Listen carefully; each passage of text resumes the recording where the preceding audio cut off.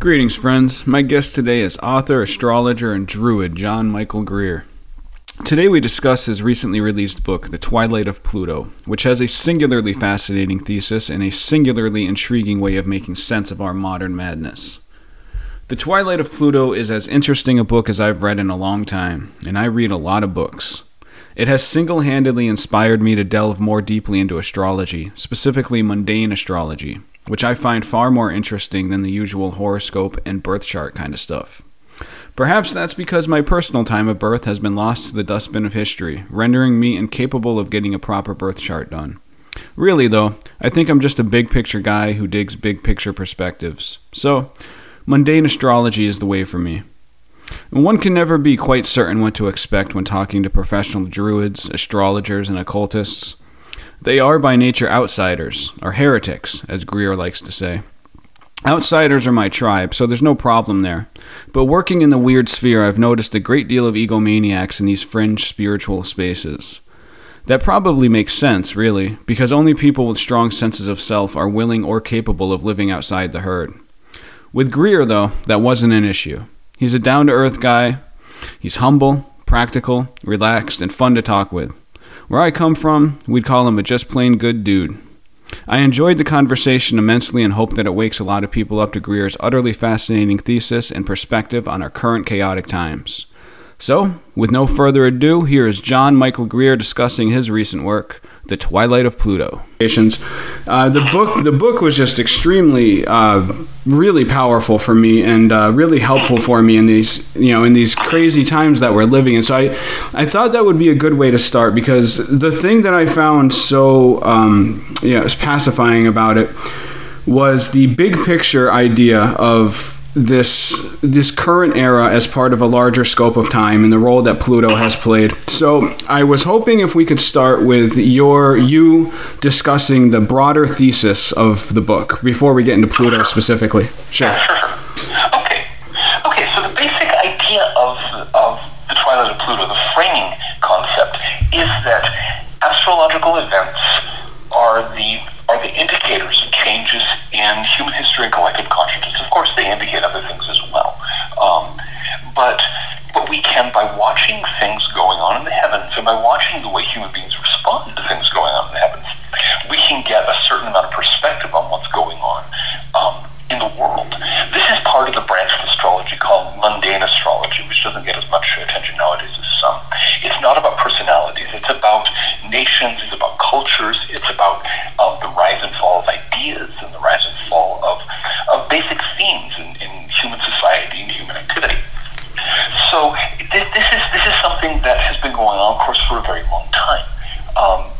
Probably, as far as we know, people first discovered the planets as distinct from the sun and moon something like 6,000 years ago.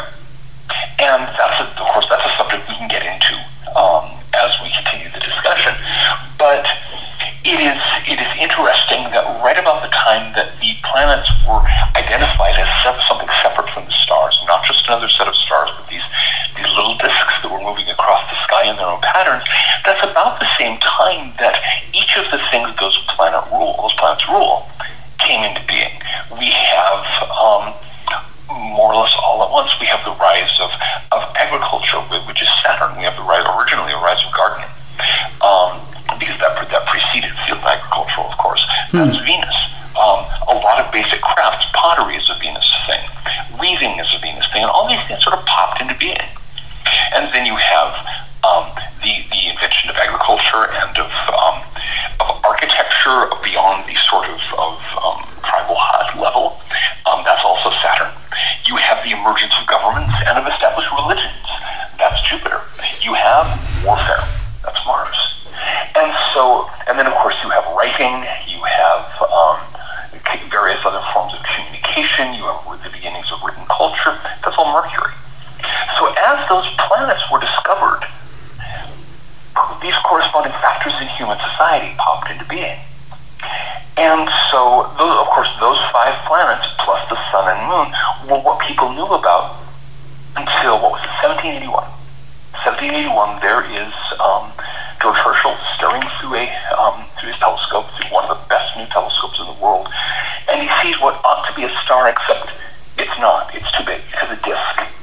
No matter what kind of telescope you're using, by the way, I don't know how many of our listeners have done astronomy and actually looked through telescopes. If you need a really big telescope, stars are little dots. They do not become disks. They're not close enough. But so here he was staring through his big new reflector telescope, and there's this little pale disk. Puts on a new eyepiece to give him more powerful. The disk gets larger. Put on yet another eyepiece to make the more powerful eyepiece he has. The disk gets larger still. Okay, it's got to be something. Is it a comet? Well, doesn't seem like one. It doesn't change. It doesn't move the way comets move. It moves the way a planet moves. And you've got to understand, this was totally revolutionary. This is beyond revolutionary. Right. Everyone knew there were just 5 planets plus the sun and moon. Except here there was a 6th. There it is. And there was some discussion as to what to call it. Some people wanted to name it after him, and we're kind of lucky that we didn't end up with the planet Herschel. But we didn't. They named it Uranus after the Titan who was the father of Saturn. Since Saturn was the father of Jupiter, so Uranus was the father of Saturn. Okay, that makes sense.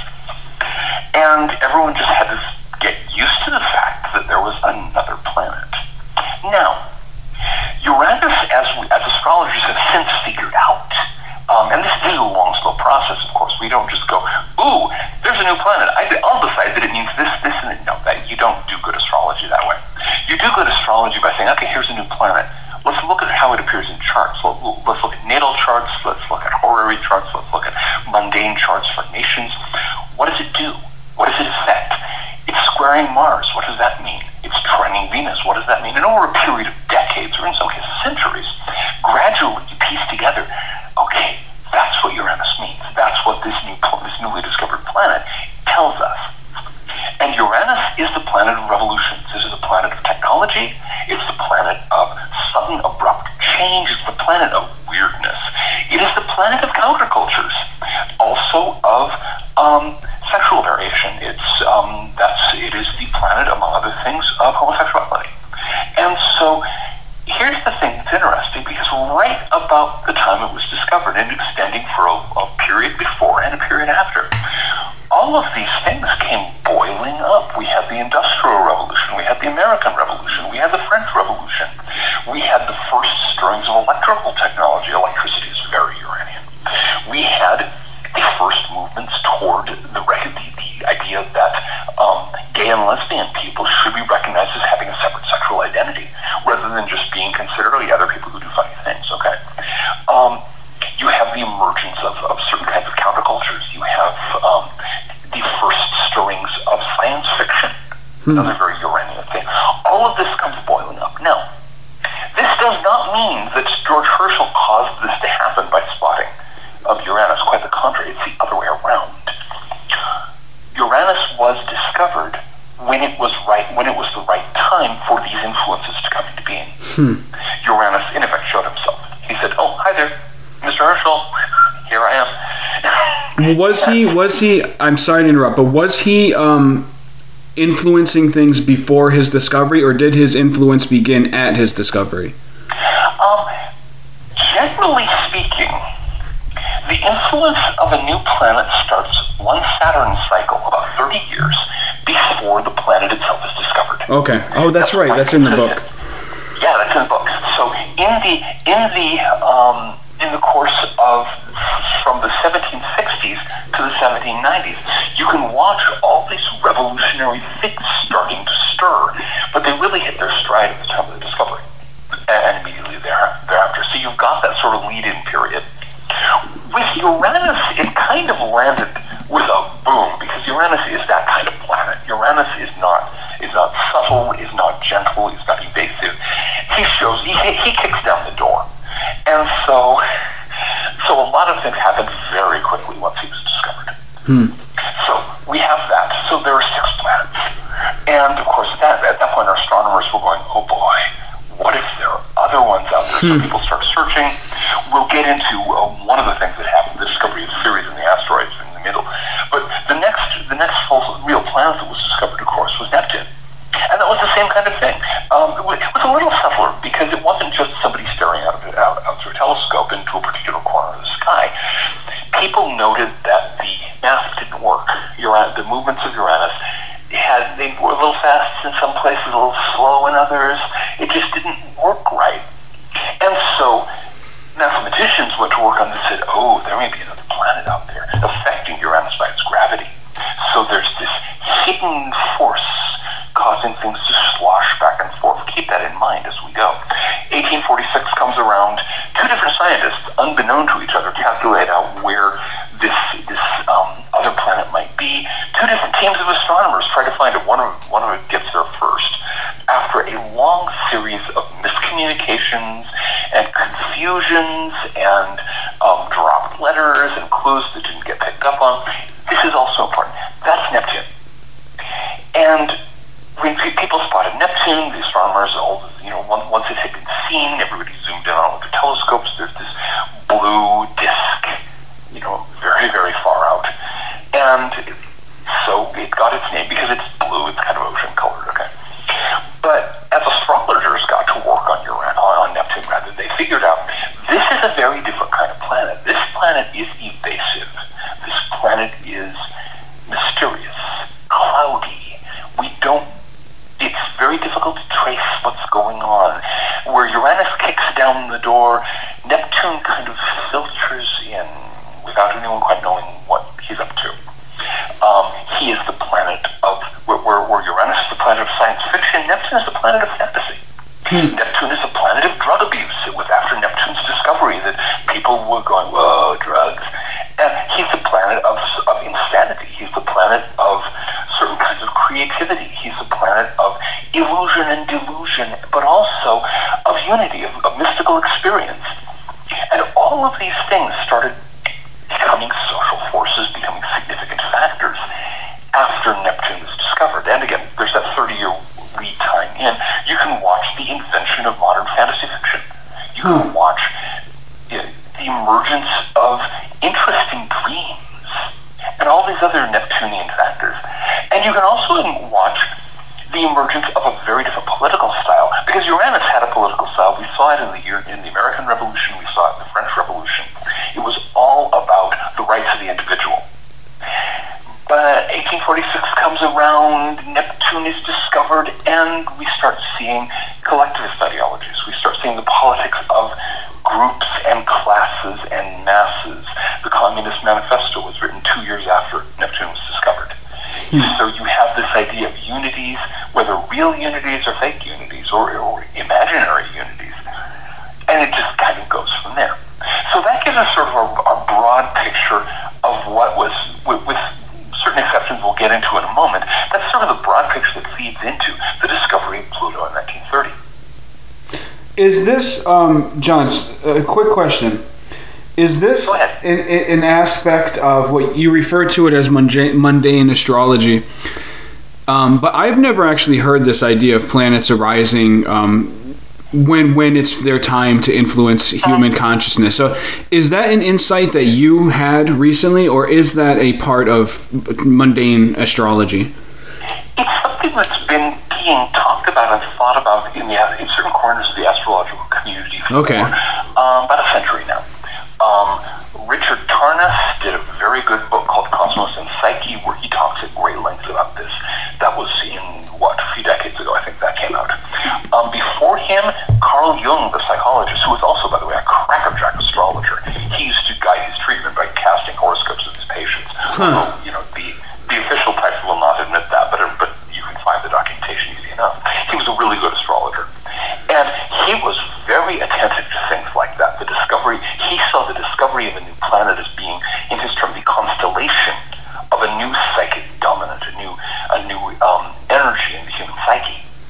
And so he talked about that. I don't actually know how far back it goes, but I originally got the idea from Jung. And then I read Richard Tarnas' book that I just mentioned and was reading that going, wow, this is really good. Yeah, the concept is amazing, man. It's amazing to me. But yeah, so it's not, classical mundane astrology didn't really get into that. Classical mundane astrology mostly works with ingress charts for the 4 seasons of the year, works with foundation charts for when a nation or a city or what have you is discovered, works with eclipses, and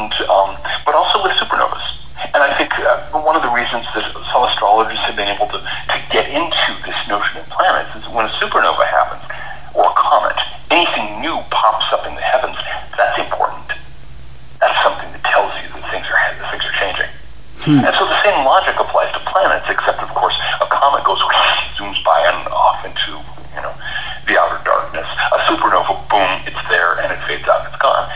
A planet, well, with certain exceptions. Once you get a planet, you're stuck with it. And, of course, Pluto is one of the exceptions. Right. And so I know this is a huge question, but before we dig into details, so you're kind of painting this picture, not kind of, you are painting this picture of a cosmos that is interacting with human consciousness and molding human consciousness. I don't know if evolving is correct. I talked to Mark Stavish a while ago, and he corrected me on the use of the term evolution of consciousness. So now I'm wary. I'm wary of using the term. So that sounds like Mark. Okay. So whatever the terminology is, there is like a change, a progression, a mutation, whatever it is. What is?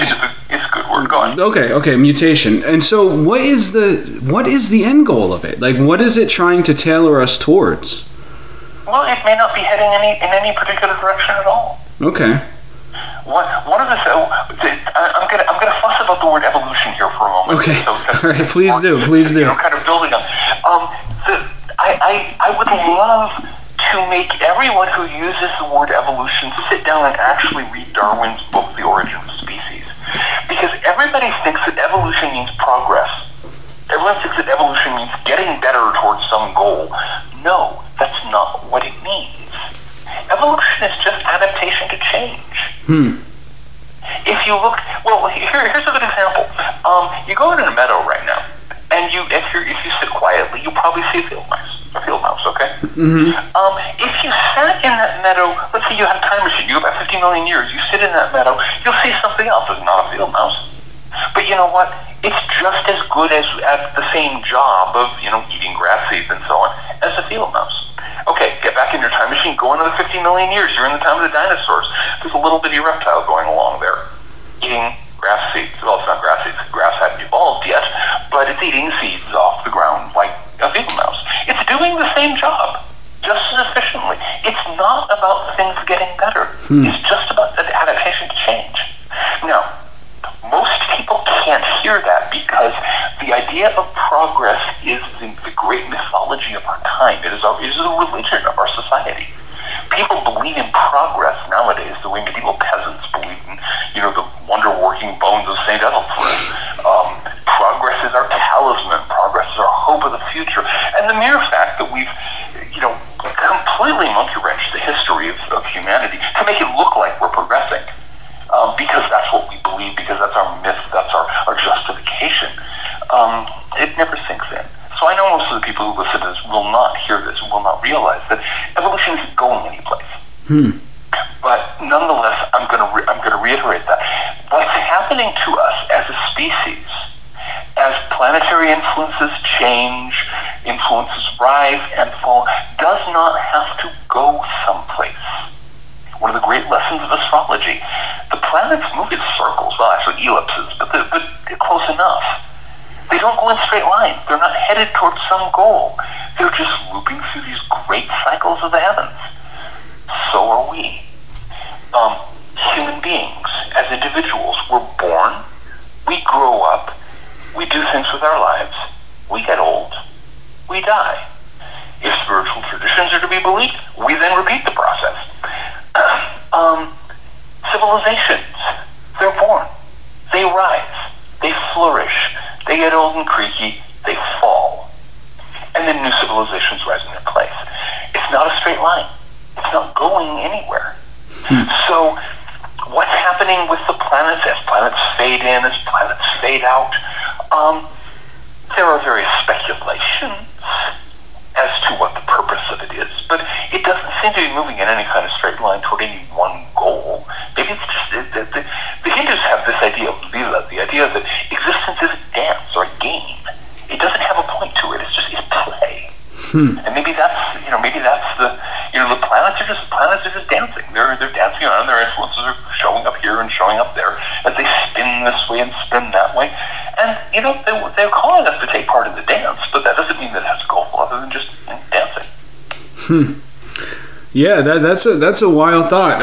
I mean, yeah, I've encountered it before. I mean, not precisely how you phrased it, but the general idea that looking but for. The general idea, yeah, it's out there. Right. And yeah, I'll be honest. I instinctively rebel against that. It's yeah. It's just. I guess the big question is morality, right? Like morality. Yeah, everybody in modern industrial society has been programmed to think of progress, of marching ahead in a straight line from the caves to the stars. That's our mythology. That's right. Our belief system. It's our religion. I'm a heretic. I know that. I think it's just for me. Honestly, and I just go into this real quick before we'll get into Pluto, but sure. because I feel like this is a thought that a lot of people have, and I'm really interested on your perspective on it. For me, the thing that I find myself instinctively reacting to the most when I consider the idea that there is no like end goal or point to it is like I look at the people that I love in my life, and I don't like thinking of them as just like, oh yeah, they're just going to disappear and then it's just over, and it was really just all kind of pointless. I know for me personally, I feel anyway, as well as a person can know their own mind, that is what bothers me about that idea. Okay. Yeah. Well, think of it this way. When you're spending time with somebody you care about, right, there isn't necessarily a goal to it other than spending time with people you care about. That is very true. You're sitting around on a Saturday morning with breakfast, breakfast cooking, and everyone's just kind of hanging out and having a good time. There's no goal to it. There's no purpose to it. Maybe the universe is like that. That is very true. That is true, and it's interesting that some of us, such as myself, seem to be programmed with this need to feel there's a purpose to it. But there was a guy years ago. This is around the early years of the 20th century. There was a guy named Oswald Spengler who had this very complicated theory about how different civilizations each have their own basic vision of the world, their own basic understanding of the point of life, and so on and so forth. And the civilization that we belong to, the one that got started in Europe and spread to, of course, North America and various other places, its basic idea is infinite extension, heading out in a straight line to forever. We are the only culture, we're the only civilization in history that ever used linear perspective in our art. Really? A straight line extending out to everywhere. And so he would go, and so this is hardwired into our culture. So that, it's no problem. It's just be aware that it's a cultural habit, and that we'll see how well it actually bears up to reality. Yeah, that is a fascinating insight, and I will be contemplating that. But all right, so I kind of derailed things a little bit, or took us on a side path. So let's get back to Pluto. So so you've gone over the general thesis of the planetary influence on human consciousness. Let's get into Pluto a little bit specifically. Okay. So Pluto. Let's start with Pluto. Pluto. Again, I talked about how Neptune was discovered because there were these wobbles in the orbit of Uranus. Well, there were wobbles in the orbit of Neptune also, and also the Neptune himself did not actually explain all the wobbles in the orbit of Uranus. So by about 1900, people were going, okay, there's got to be another planet out there, and there was an organized search. And it started right about 1900. People really piled into the hunt for the ninth planet. And it took 30 years. It took just exactly one Saturn cycle before 1930 came around and Clyde Tombaugh spotted, and he wasn't like staring through a telescope. He was sorting through photographs that had been taken of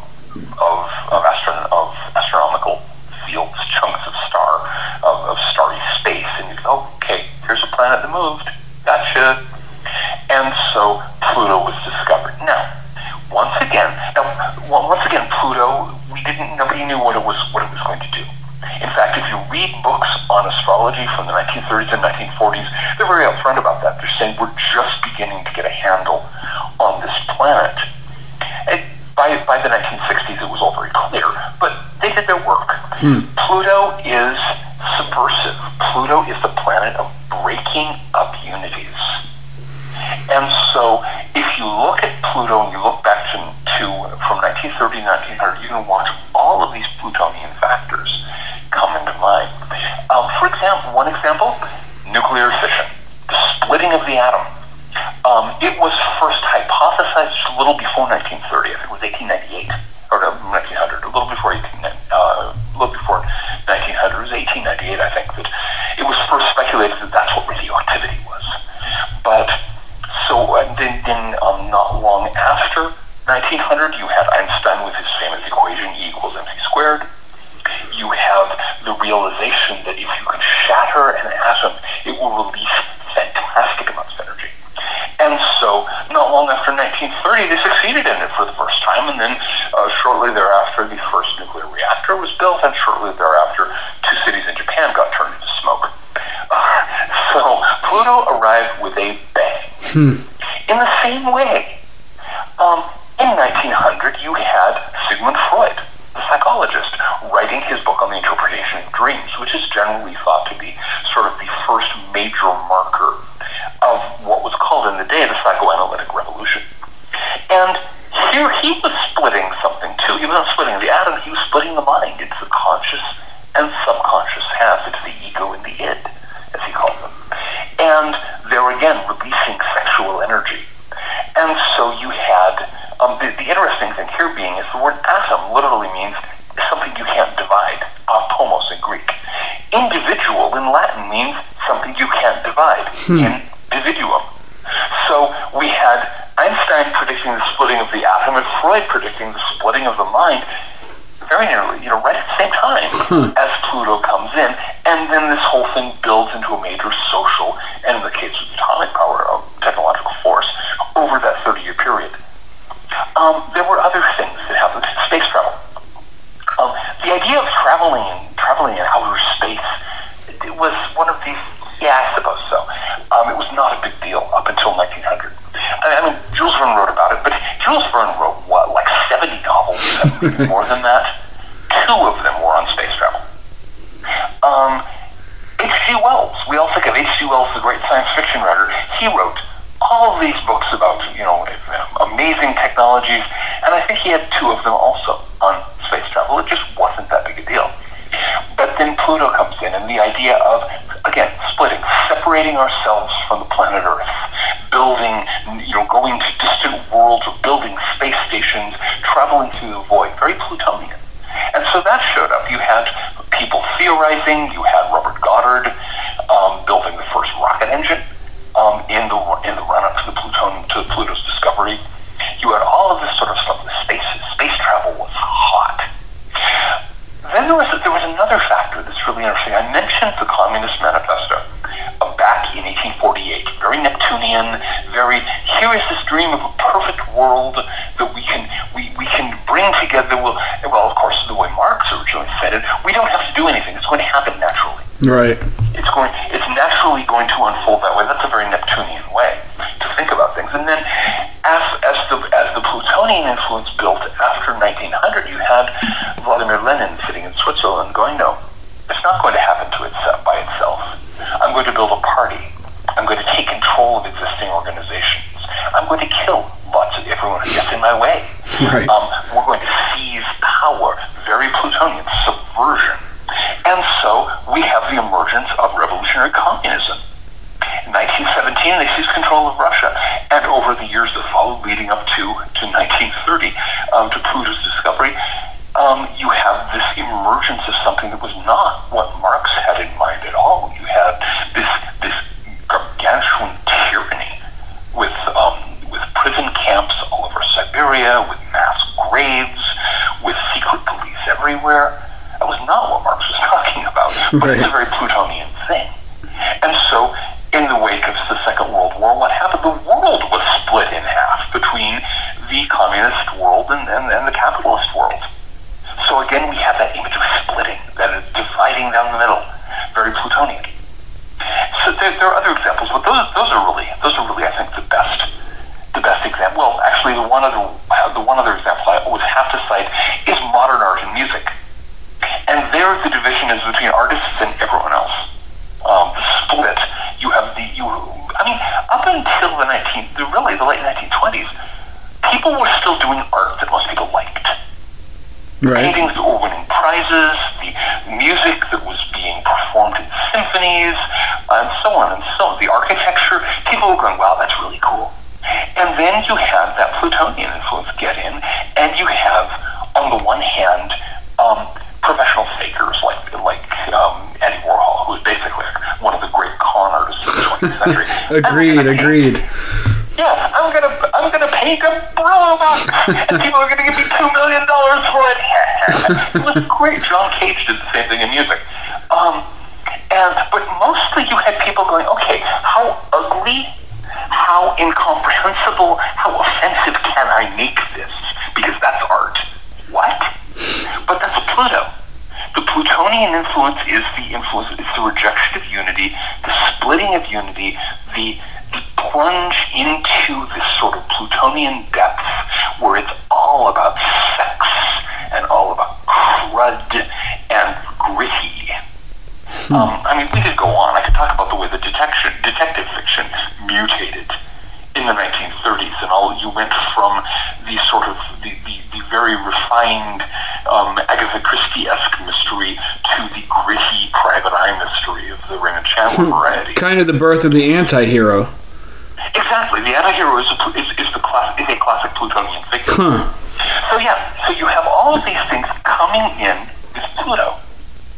Now, this is where it gets interesting, because there was a lot of course, astrology was really hitting its stride again. Astrology comes in and out of fashion, but in the 60s, of course, it really got popular again, and it was really hitting its stride. There were a lot of people writing about Pluto. It was a big deal. People were very carefully watching, very nervously watching their Pluto aspects and so on, because a transit across your natal Pluto, your life would blow up. And then it started to fade.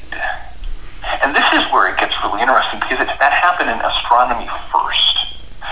When Pluto was originally hypothesized, when people were first starting that search, because of the gravity, the wibbles and wobbles in the orbits of Uranus and Neptune, they figured, okay, this is another planet about the size of Neptune. It's like 8 times the size of Earth. It has to be to provide that much gravity. But when they discovered it, when Clyde Dombaugh spotted the little movement in the photograph, when other astronomers turned their telescopes on Neptune, on Pluto rather, they were going, no, this is too small. How small is it? Well, we didn't have really good ways of measuring the size of something that far away back then, but they were able to figure, okay, at most it's the size of the Earth. So, okay, it's the size of the Earth. And every year that passed, every new measurement came in, it got smaller and smaller and smaller. Finally, we got satellites out there. And that was the thing. Once you get a satellite, if you can put a satellite in orbit around something, the track of the satellite's orbit, since it's controlled by the gravity of what it's orbiting, it's like plopping a planet on a bathroom scale. You know exactly how big it is. And so they were going, oh crap, this Pluto is like 1/7 the size of Earth's moon. It's tiny. It's like 1/400th the mass of Earth. Okay. And so, in fact, the decline had been so steady that in the 1980s, a couple of wags published something in an astronomical journal saying, if this continues, sometime soon Pluto will cease to exist. They did a graph, it was this size, gradually declining, and they just drew a line through the graph and said, okay, here's where it hits 0. And they were off by a few years. But yeah, it turned out, first of all, it was tiny. And it was so tiny that it didn't even have enough gravity to clear the space around it of other pieces of floating space junk, which is one of the basic definitions of a planet. A planet is big enough to do that. And so that was what led ultimately to that decision at the International Astronomical Union in 2006, when they sat down and they told it, Pluto is not a planet. It doesn't qualify. Now, let's look at the things we were just talking about, okay? We were talking about space travel. I don't know how many people even remember the incredible hopes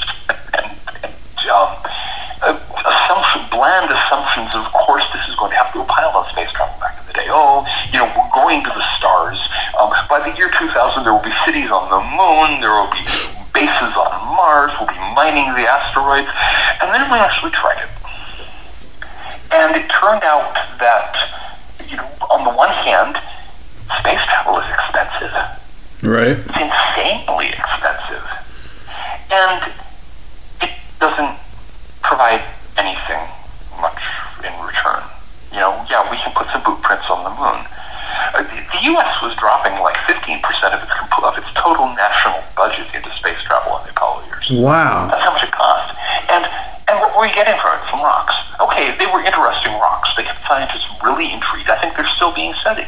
But we got some rocks. And of course, then it turned out, once we started doing planetary probes out beyond the magnetosphere, the Earth's magnetic field, that deep space outside of the magnetosphere is full of hard radiation. We've got this huge, unshielded fusion reactor at the center of the solar system. We call it the sun. It's pumping out hard radiation. You can go to the moon and back and not take too much of a hit. To get to Mars, that's a 9-month journey by spacecraft. Your likelihood of getting there, staying there, and coming back without ending up really sick or possibly dead of cancer is not good. People have been trying not to talk about this ever since it was discovered in the mid-1970s, but that's why the United States and the Soviet Union both dropped their manned space programs at that point. We had plans to go to Mars. The Russians had plans to go to Mars. The Chinese were actually talking about it.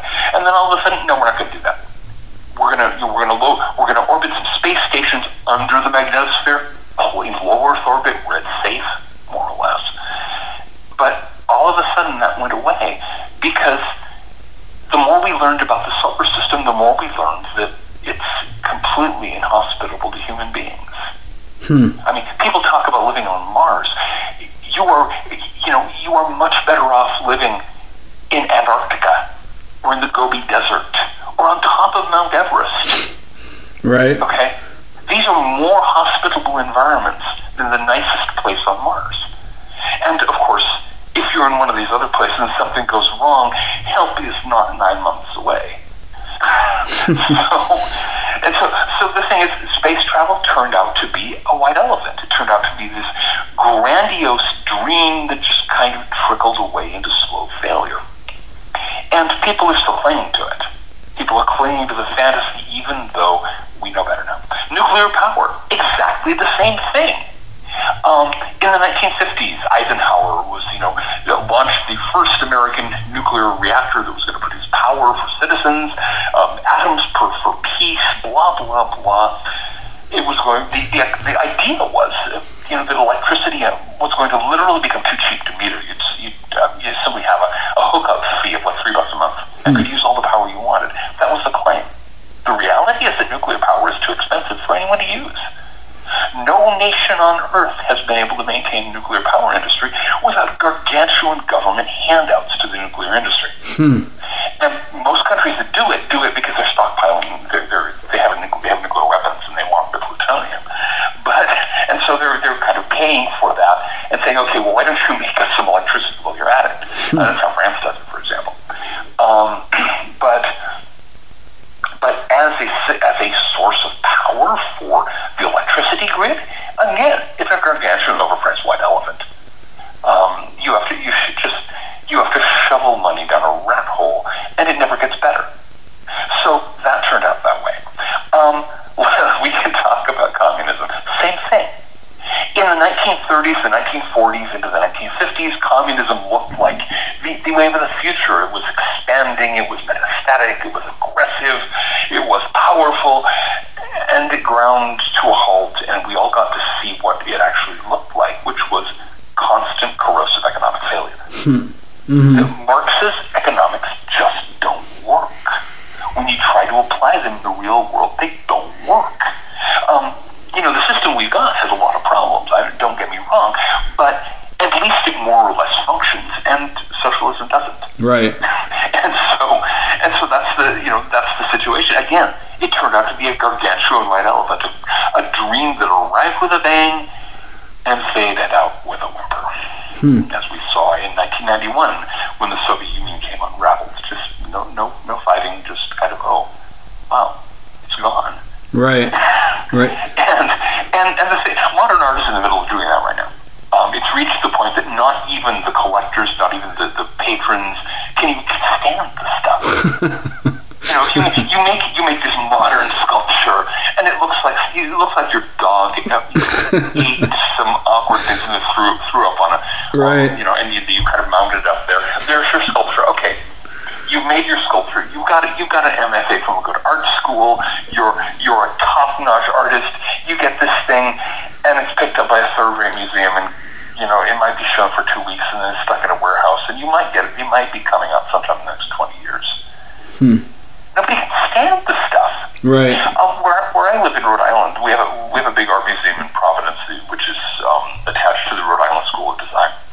And they've been desperately trying to get people to look at modern art. To get to the good stuff, to get to the pre-Plutonian art, you literally have to walk through this gallery of modern art and design. And you watch people just sort of with their head down, trying not to look at the ugly crap around them. Well, they make a beeline through it to the elevators that will get them to Baroque paintings and Egyptian art and Asian art, all these stuff that's actually attractive. Mm-hmm. And in the same way, symphonies these days have learned that if you want anybody to attend, you don't do modern music. If it was composed during the 20th or 21st century, if that's all that's on your program, you will have the advantage of playing to an empty house. And they've learned also that if you do your program, you have the good stuff toward the end because people will sit through the bad stuff first, and then you get to Beethoven or whoever. If you put your Beethoven first and then you end with some 20th century stuff, people will get up at the intermission and walk out. It's that bad. Right. And so it's guttering out. Right now we have the first real signs of a resurgence of, dare I say it, real art. Art that doesn't make you want to barf. And art that actually has some craftsmanship, some skills, some vision, and music likewise. It's picking up again, and so the Plutonian, the Plutonian influence there again is just sort of trickling away in failure. So we see once again this pattern in the heavens resulting in echoing, being mirrored by a pattern on Earth. So would you say that Pluto had, and of course I know this is relative to each individual, but also just to our perspective as a species. But would you say that there was anything that could be called beneficial or positive from Pluto's influence? Oh sure. I think that there was Pluto was a balancing factor. Freudian psychotherapy was absolutely necessary when it happened. Think of the Victorian period. Think of the period where the thought of actually admitting that the nice people had sexual desires was unspeakable. And there was a disease, we now call them conversion disorders, back in the day they called it hysteria, where people would, mostly women, because women were pressured so heavily to pretend that they had no sexual desires at all, right. They would literally wig out if they caught them, if they noticed they were sexually aroused by something. There was a common thing called glove anesthesia. It's a situation where one of your hands goes limp and numb. Okay? It's not neurological because that's not the way the nerves go. But from starting at the from the wrist out, glove anesthesia was very common. It was caused by masturbation. Young women would masturbate, would become so aroused, they'd masturbate, then they'd be so horrified by guilt that they'd wig out and psychologically, they just withdraw all attention from their hand, and their hand would go numb. Wow. That was common. Or you'd get a situation where a woman was out in the park and saw a scantily dressed man, say a groom, at the horse and got the hots for him, and was so shocked by that she was terrified of going to the park ever since. She'd have this phobia about the park because she couldn't let herself think. Because, having sexual desires meant you were an awful person. It meant you were going to fry in hell for all eternity just because you had the desire. Wow. That was the ideology at the time. It was crazy. And so here's Dr. Freud who says, oh, glove anesthesia, yeah, you've been masturbating. And then this got published, and it reached the point that if you had glove anesthesia, everyone around you was going, oh, I see somebody who's masturbating. You couldn't maintain the hypocrisy anymore. It crashed to the ground. People got more realistic about the fact that human beings are sexual creatures. We have sexual desires. Whether or not we choose to act on them is one thing, but we have the desires deal. Right. And that's a Plutonian thing. The revealing the unspeakable is very Plutonian. And so in getting rid of Victorian hypocrisy and making it possible for everybody to just accept the fact that, yeah, we are what we are. We are sexual beings. Whether what we do about that is another thing. But yeah, if you see an attractive person of the opposite sex and you happen to be, what have you, you're gonna feel it. That doesn't make you an evil person. It just makes you human. Right. Pluto made that realization possible. And for that, we should all be grateful to Pluto. Right. And so now, I totally agree with that last statement. So now as Pluto is exiting its influence, will the effects that it had, the things that it implanted into our consciousness or introduced to our consciousness, will they linger or will it just completely disappear at some point? Well, this is the thing. Pluto did not go away. Pluto was downgraded from planet to dwarf planet. Right. From a major factor to a minor factor. But that category of dwarf planet matters. It's not just, Pluto wasn't just turned into an asteroid or something. And meanwhile, it's also worth noting that Ceres, I mentioned her earlier, and we'll want to get to that in a bit. Ceres was promoted from asteroid to dwarf planet because, she's another big round, large enough to be spherical, etc., etc. And I think there's at least one more they know of, Eris, who's further out. And there are a couple more that are currently in debate as to whether they are in fact dwarf planets. So what we have is a set of minor influences, but they're not negligible. They're less important than they were. I have noticed in natal charts that I've done, for example, that a dwarf planet, if it's strongly placed in the chart, can actually have a significant effect on someone's life. Ceres again. What do we do? Why don't I run through the story of Ceres, because that's kind of important. Yes, please do. Okay, so Ceres was discovered in 1801. Was thought to be a planet the way Pluto was. And by about 1850, it was clear that Ceres was not a planet, that it was simply the largest of the asteroids. And so Ceres was downgraded. Now, there was this entire movement, which is called Romanticism, that emerged about 30 years before Ceres was discovered and faded out about 30 years afterwards. This whole romantic movement, there was romantic literature, romantic poetry, romantic politics. There's even a romantic style of chess playing. It was a major cultural factor.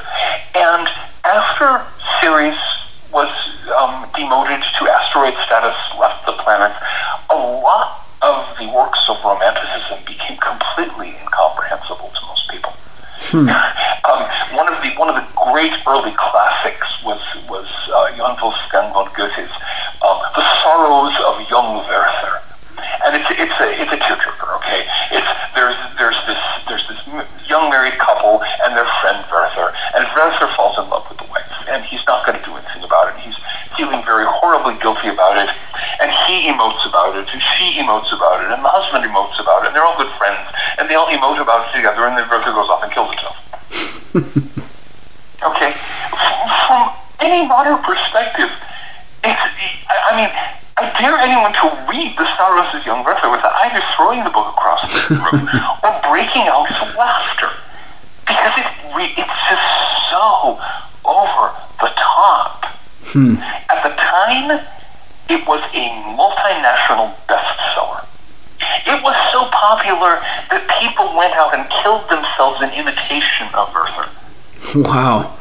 I'm not making you. This is way beyond Twilight's fandom. Right.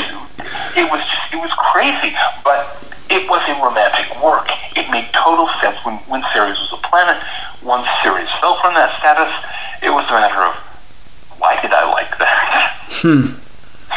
So, now of course, Ceres again was demoted all the way into asteroid status, which is random space junk, and stayed there until the late 20th century when some astrologers, notably Dimitri George, I think was the most important one, started paying attention to the asteroids again, in particular to Ceres. And lo and behold, a certain number of years later, there is Ceres being redefined as a minor planet, as a dwarf planet, a distinctive, although minor power in the cosmos. I mentioned that Ceres is important here partly because she went through the same arc of Pluto's discovery, identification as a planet, demotion from planetary status, and now if you look at Sirius, Sirius is the dwarf planet of nourishment, of nurturing. She has to do with feeling nurtured or not feeling nurtured, with feelings of isolation and abandonment, or feelings of, being drawn in and held, if you will. And watch, if you find a natal chart where Sirius is very strongly placed, they conjunct with another important planet, or on one of the angles, on the ascendant, descendant, midheaven, or nadir, very often she's a significant factor. There's one that I mention in the one person who I mentioned in the book, who she has Sirius very strongly placed in her chart. It's basically right on the ascendant, and also conjunct Venus. And so she had an abusive parent who starved her. She's always had a complicated relationship with food. She's the kind of person who reads cookbooks for pleasure. Wow. Because they make her feel nurtured. They make her, she can imagine cooking and eating the food and all this kind of stuff. And so it's all very straightforward. And whereas you look at other charts where Sirius is not strongly placed, and they don't have any of those issues at all. So I expect Pluto to be a similar kind of thing. A minor planet, not negligible, but not a full planetary status. And if you have in a natal chart, let's say if you have Pluto rising or Pluto in your midheaven, or Pluto conjunct your natal sector or something like that, you're going to feel it. Whereas if Pluto is just kind of nowhere, you're not. So on the broader sense, I expect the various factors we've talked about, rockets and nuclear physics and revolutionary political and economic theories and so on, I expect those to continue as a kind of low-level factor, occasionally popping into prominence. Whenever a planet conjuncts Pluto, there may be Plutonian effects in the world, and so on and so forth. It's not an erasure. It's just a downgrading in intensity. Okay. Yeah, that's it. So, all right, in this evolution, I keep using this word evolution. In this, Go ahead. no, because you and Mark are. No, what was that? Adaptation to change is a perfectly fine meaning. Okay. Well, no, just you and Mark both definitely have me thinking about that, and I do want to be more careful with my thinking. But in this case, I think actually evolution is what I'm saying. So in this course of evolution, as these influences come in and come out, we still have. Would you say it's the big five? The ones that, they were the original, well, not the, you know what I mean, they were the older planets. Counting the sun and the moon also, it's the big seven. Big seven. And then these days, because Uranus and Neptune aren't going anywhere, they are planets. They're big. I mean, what is it? Neptune's like 8 times the size of the Earth, and Uranus is a little bigger. Right. So they're big, hefty planets. And their influences remain with us. We've still got technology. We've got science fiction. We've got eccentricity. We've got drug abuse. And that's Neptune. But then we have all the Neptune influence also. So I think we've got those 9 for the long term. Okay. And the influences that they have, obviously, your book is about the influence on human consciousness and all the various outsprings of human consciousness.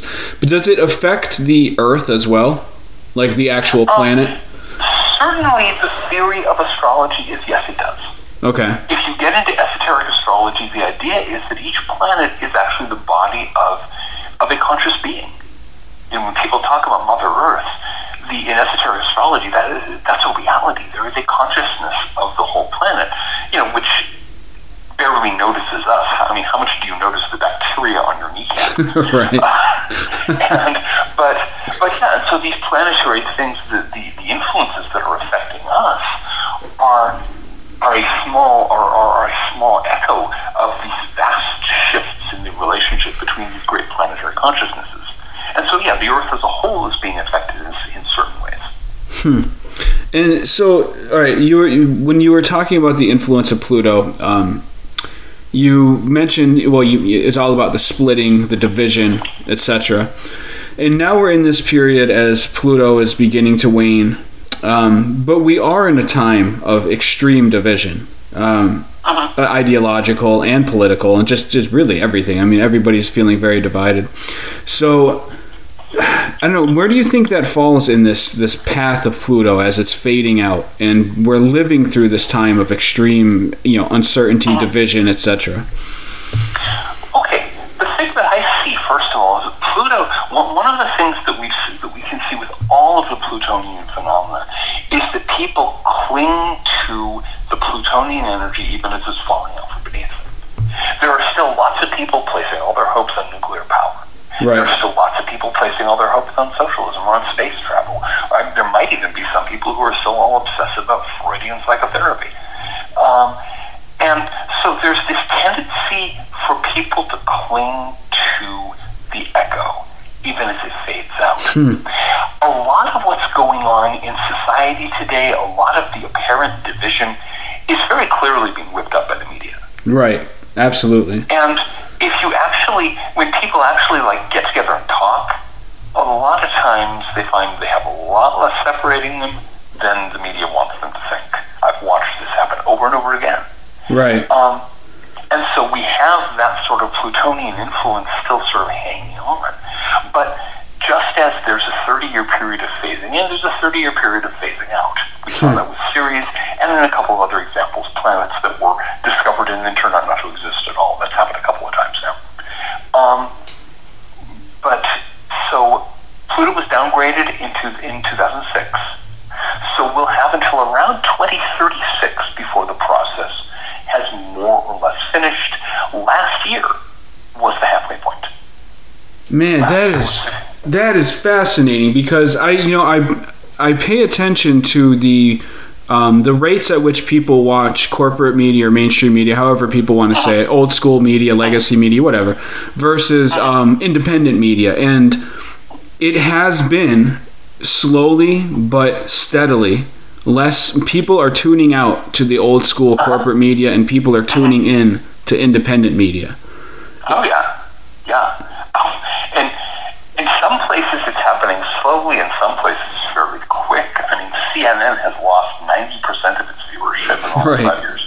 Right. I mean, that's just, at this point, someone like Joe Rogan is talking to millions of more people than tuned into CNN. And 15 years ago, that was just unthinkable. And yet here's this guy who's just posting stuff to YouTube. Exactly. So yeah, we're seeing the fading out of these Plutonian influences, and I expect to see more of that. I expect to see that pick up as we go, and as various, the grip of the Plutonian energy just sort of slackens, and it'll trickle out. I don't expect to end with a boom. Plutonian things never seem to. They start with a bang and end with a whimper. And so, I imagine 2036, when, say, CNN finally shuts down, if it lasts that long. Okay, they finally shut down, they have their last episode. They have a few thousand people watching. Man, that is... Yeah, I honestly, I really love that. They reached the point where they can no longer find anyone to advertise with them because their market is too small, and so they pull the plug. That's the kind of thing that I would expect to see happening as a result of the sort of waning of Pluto. And in the same way, I expect to see nuclear power plants just gradually mothballed one at a time. No big, we're shutting it all down. We can't get any more spare parts for that because nobody's making them, because there isn't enough of a market for nuclear power plant parts anymore, or what have you. And just one by one, each of these things fading out into nothing, and the world picking up and going on doing other things. And frankly, the sooner that happens with corporate media, the better. I absolutely agree, because I have also witnessed the division that they create. I gotta say, I have not owned a television in my adult life. Right. I'm never going to. I have a life. I don't need a television. Right. And so, and in fact, I want to encourage our listeners to think: do you really want to spend 4 to 6 hours a day with drool puzzling on your lap, watching that. You could like do something useful or have a life or do something interesting. Right. Anyway, that's my little pet rant. No, I agree. I can actually lay claim to the same thing. I've never purchased the TV for myself. Yeah, in my adult life, I have purchased them for other people, but not for myself. But okay, so how about currency? Right, there's all this stuff going on with cryptocurrency and just in general. I mean, the petrodollar now, there's a very real chance the petrodollar could be knocked down. So if that happens, we are going to see some economic convulsions on the grand scale. Right. Have you looked anytime recently at a chart? Hello? Hello. Oh, okay, there's something beeped at me. Little beep, it went like that. Huh. Okay. Apparently, I don't know. Does someone not like me? What? I heard it again. Petrodollar. Right. I didn't get it. Okay. Funny. At any rate, if you look at a chart of the money supply, John? Is it still beeping at you? No, it stopped. Okay. Are we still recording? Yeah, we are. Okay, good. So, at any rate, you look at the chart at the M2 money supply in the United States from 1960s to present, and it's a parabolic curve. It starts rising slowly, and by 2020, it's going vertically. They're mass-producing money, spinning the presses at an insane rate to try to stave off national bankruptcy, because the United States, our economy has become so corrupt, so dysfunctional, right, that only constant dumping of trillions of made-up dollars can keep it afloat. If the petrodollar goes pop, or if any of half a dozen other things, I mean, this is not a sustainable process. And so, one of two things is going to have to happen. Either we get hyperinflation of the Weimar Republic or Zimbabwe variety, or the U.S. defaults on its debt. Or both. And so, we're facing gargantuan economic shifts. Cryptocurrency, I think that the blockchain technology has a lot of potential, but watching the way the cryptocurrency has been bid up, it's very speculative. And I am far from sure that it is worth what's currently being charged for it. We'll see. I could be wrong. I'm not a specialist in the field, right, but I've heard a lot of hype and a lot of buy now so you can sell in a year at twice. The same kind of thing we heard from every other speculative bubble in the last 25 years. And I have my doubts. I want to see it prove itself over the long term. I want to see it prove itself through a couple of serious recessions before I'm going to say, okay, cryptocurrency is a real option here. Okay. So, all right.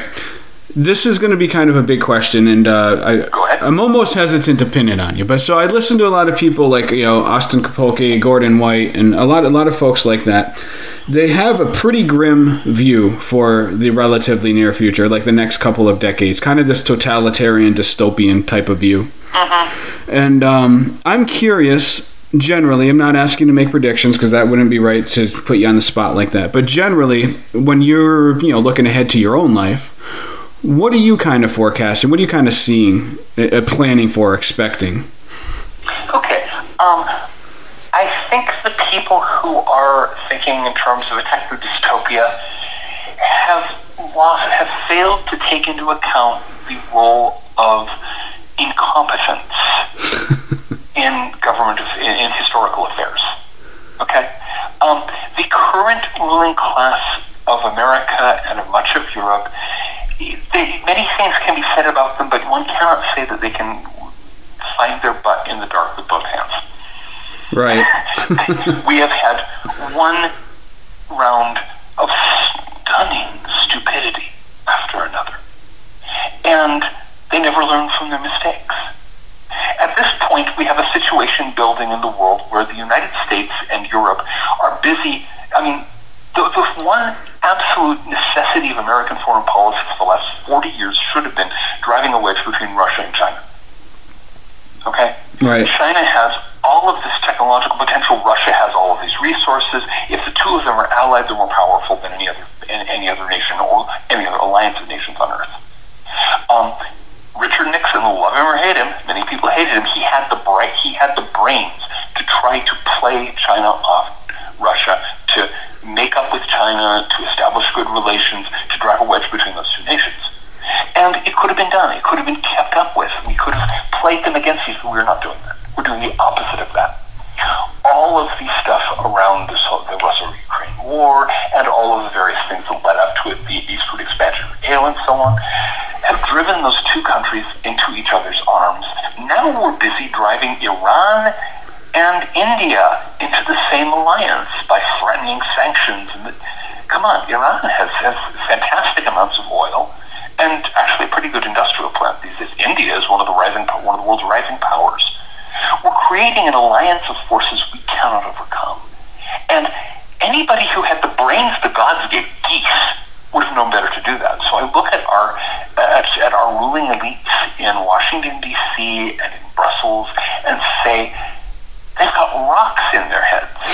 Right. So I do not see a dystopia. What I expect to see happening over the next couple of decades is the existing order of society in the United States and Britain slamming into one pothole after another until the wheels fall off.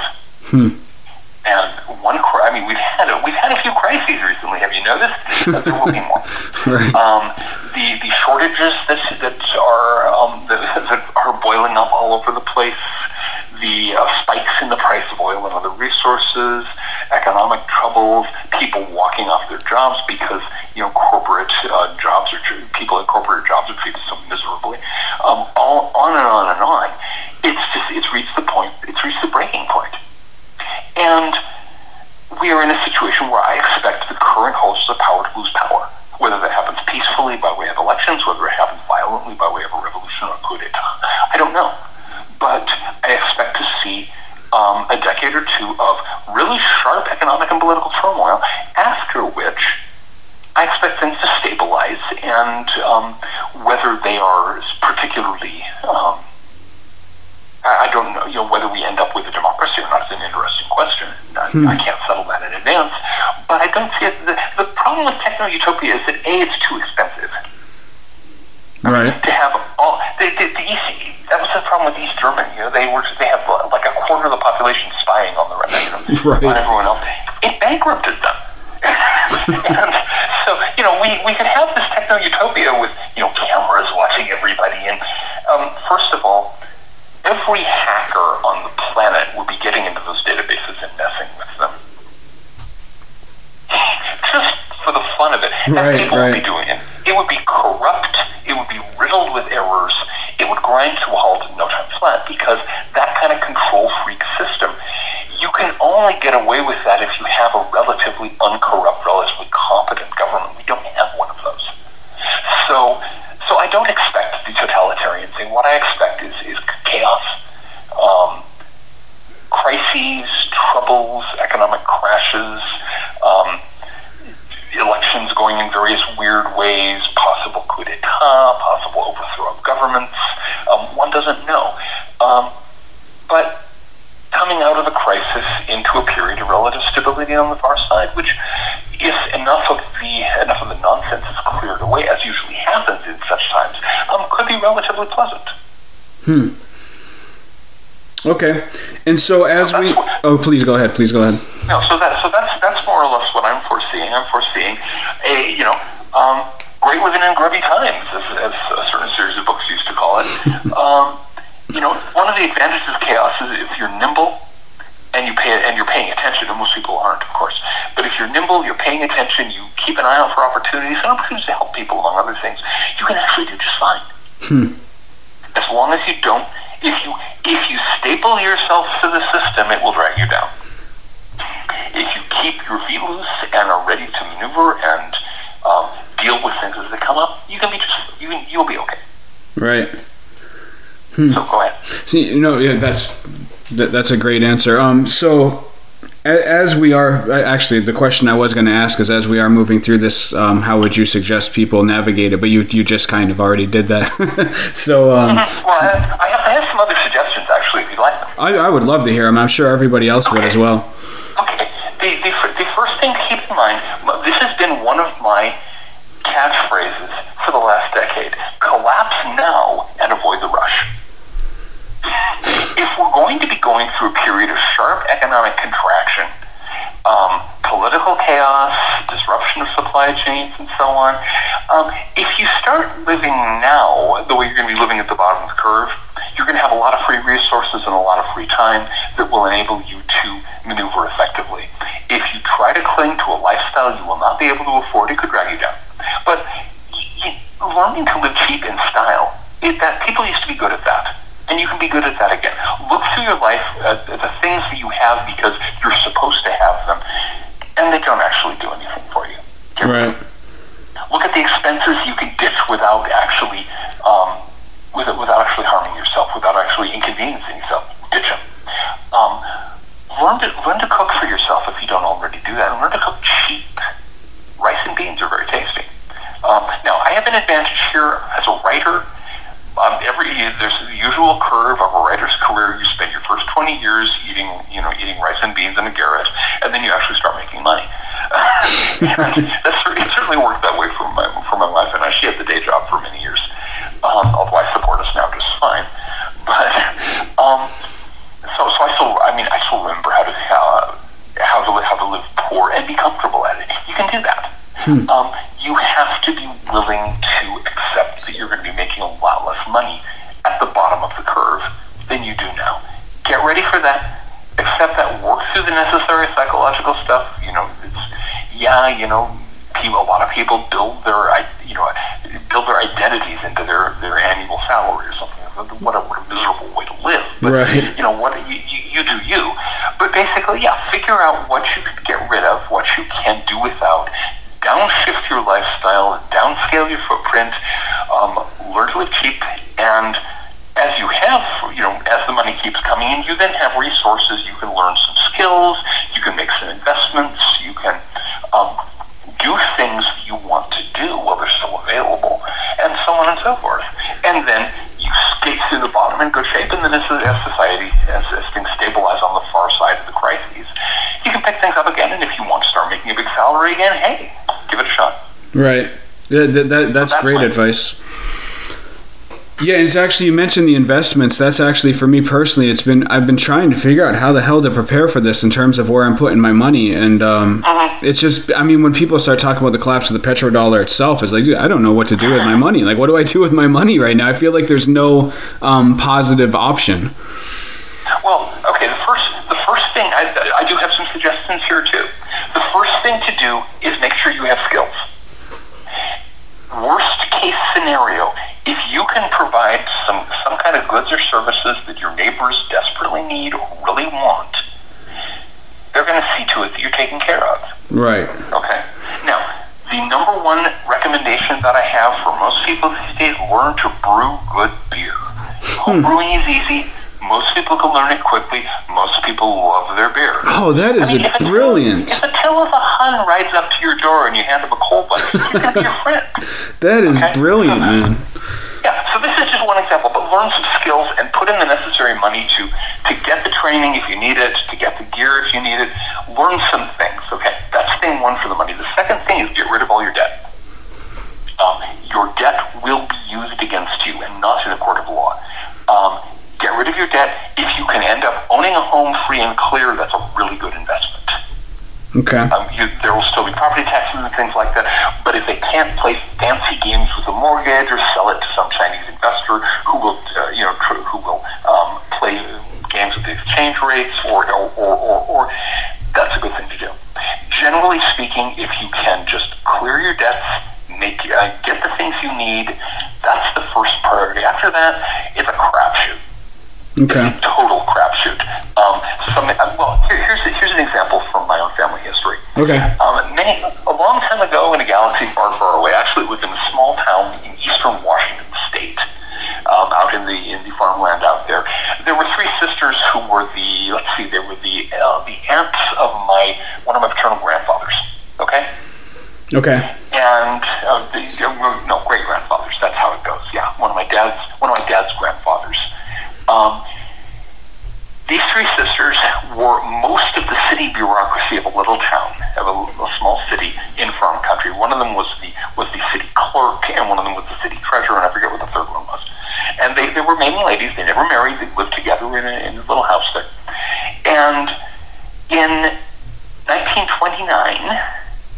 when stock values crashed, they said, "Oh, things are cheap now," and they started taking a little of their salary every month and turning and picking up stocks. Now, some of their stocks went absolutely nowhere, but they decided they liked this little startup tech company called International Business Machines, oh, wow. IBM nowadays. They also found that they could pick up shares of General Motors and U.S. Steel for $9 a share or less.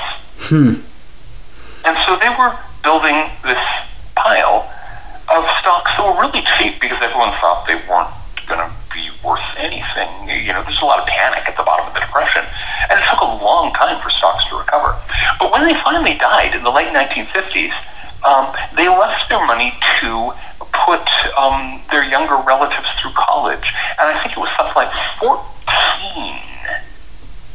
young people, including my dad, got a free 4-year ride because these maiden ladies, there were lots of other bequests to lots of other people, but that's the part that I know about.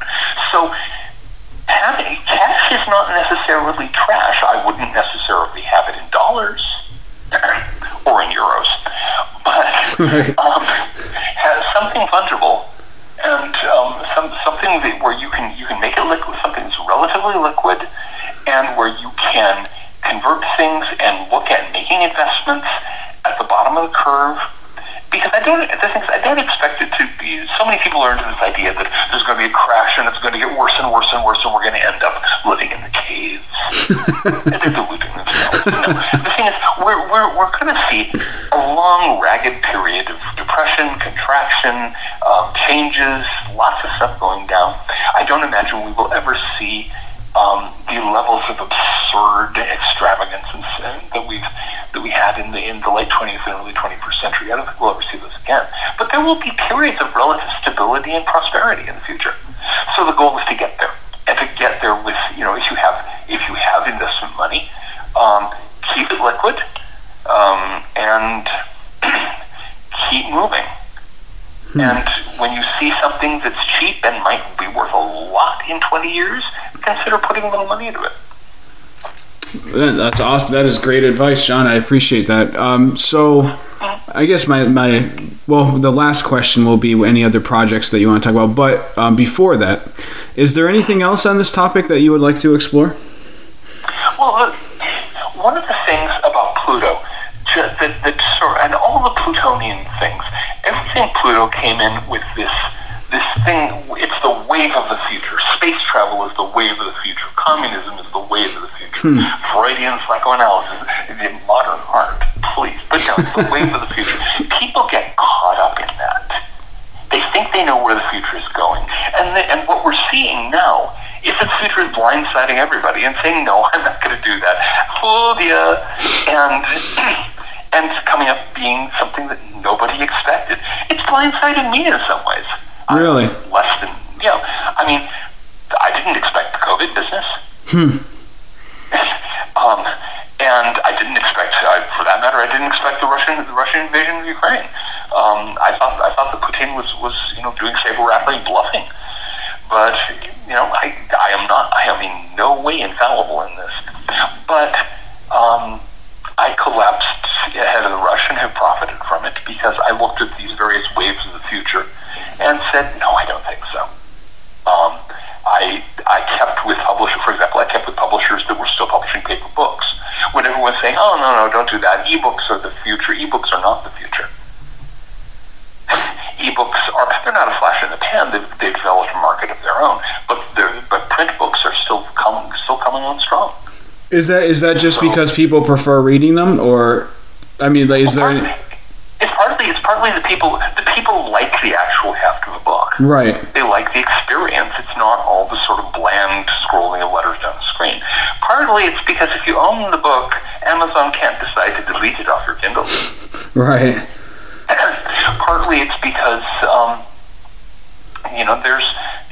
if you want to read something many times, why not get the print version of it? And there's all kinds of things. But ebooks have become a thing, but they're not the wave of the future. They're just one more market. Right. And a useful market at that. There's a lot of places where you can get out-of-print books these days done out for Kindle or EPUB, and it's very convenient. but so don't get caught when you hear people talking about this is the future, this is where we're headed. Rule number one: assume that they're wrong. Okay. Okay. If you hear anybody who says, this is the wave of the future, this is the next new thing, they're probably wrong. But the other, assume that at best they're partly right, that it is going to be one of the factors in the future. But also be ready for a lot of big, loud things that have been really important and really, this dominant thing to trickle away in the Plutonian fashion and just kind of fade out. I think a lot of things that people think of as very much part of everyday life may go that way. We will see if the internet survives. Yeah, I was actually going to ask that. Yeah, I was going to ask if you thought the internet was in play on this. There's a lot of places in rural America right now where you basically can't get decent internet service unless you're willing to pay thousands of dollars. I expect that to accelerate. I expect the internet 20 years from now to be something you get in and around big cities. And because it's not the infrastructure to extend it to. I mean, I imagine you probably get dial-up service. Remember dial-up service? Yeah. I do. My first internet connection was dial-up. Yeah.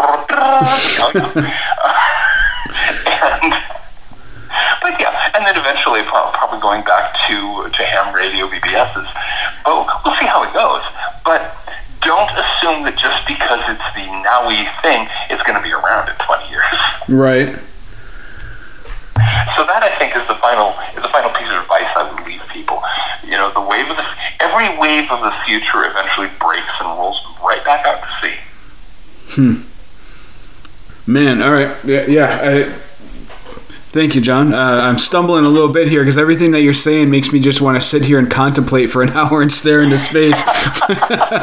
So, well, good. Then I'm doing my job. Oh, what I'm trying to do here is not to say this is the truth. You should listen to me. I want people to think. Right. My whole job is to kick people in the rump, get them to get their head and engage the gears in their brains and think for a change. Don't just believe what the media tells you. Think about it.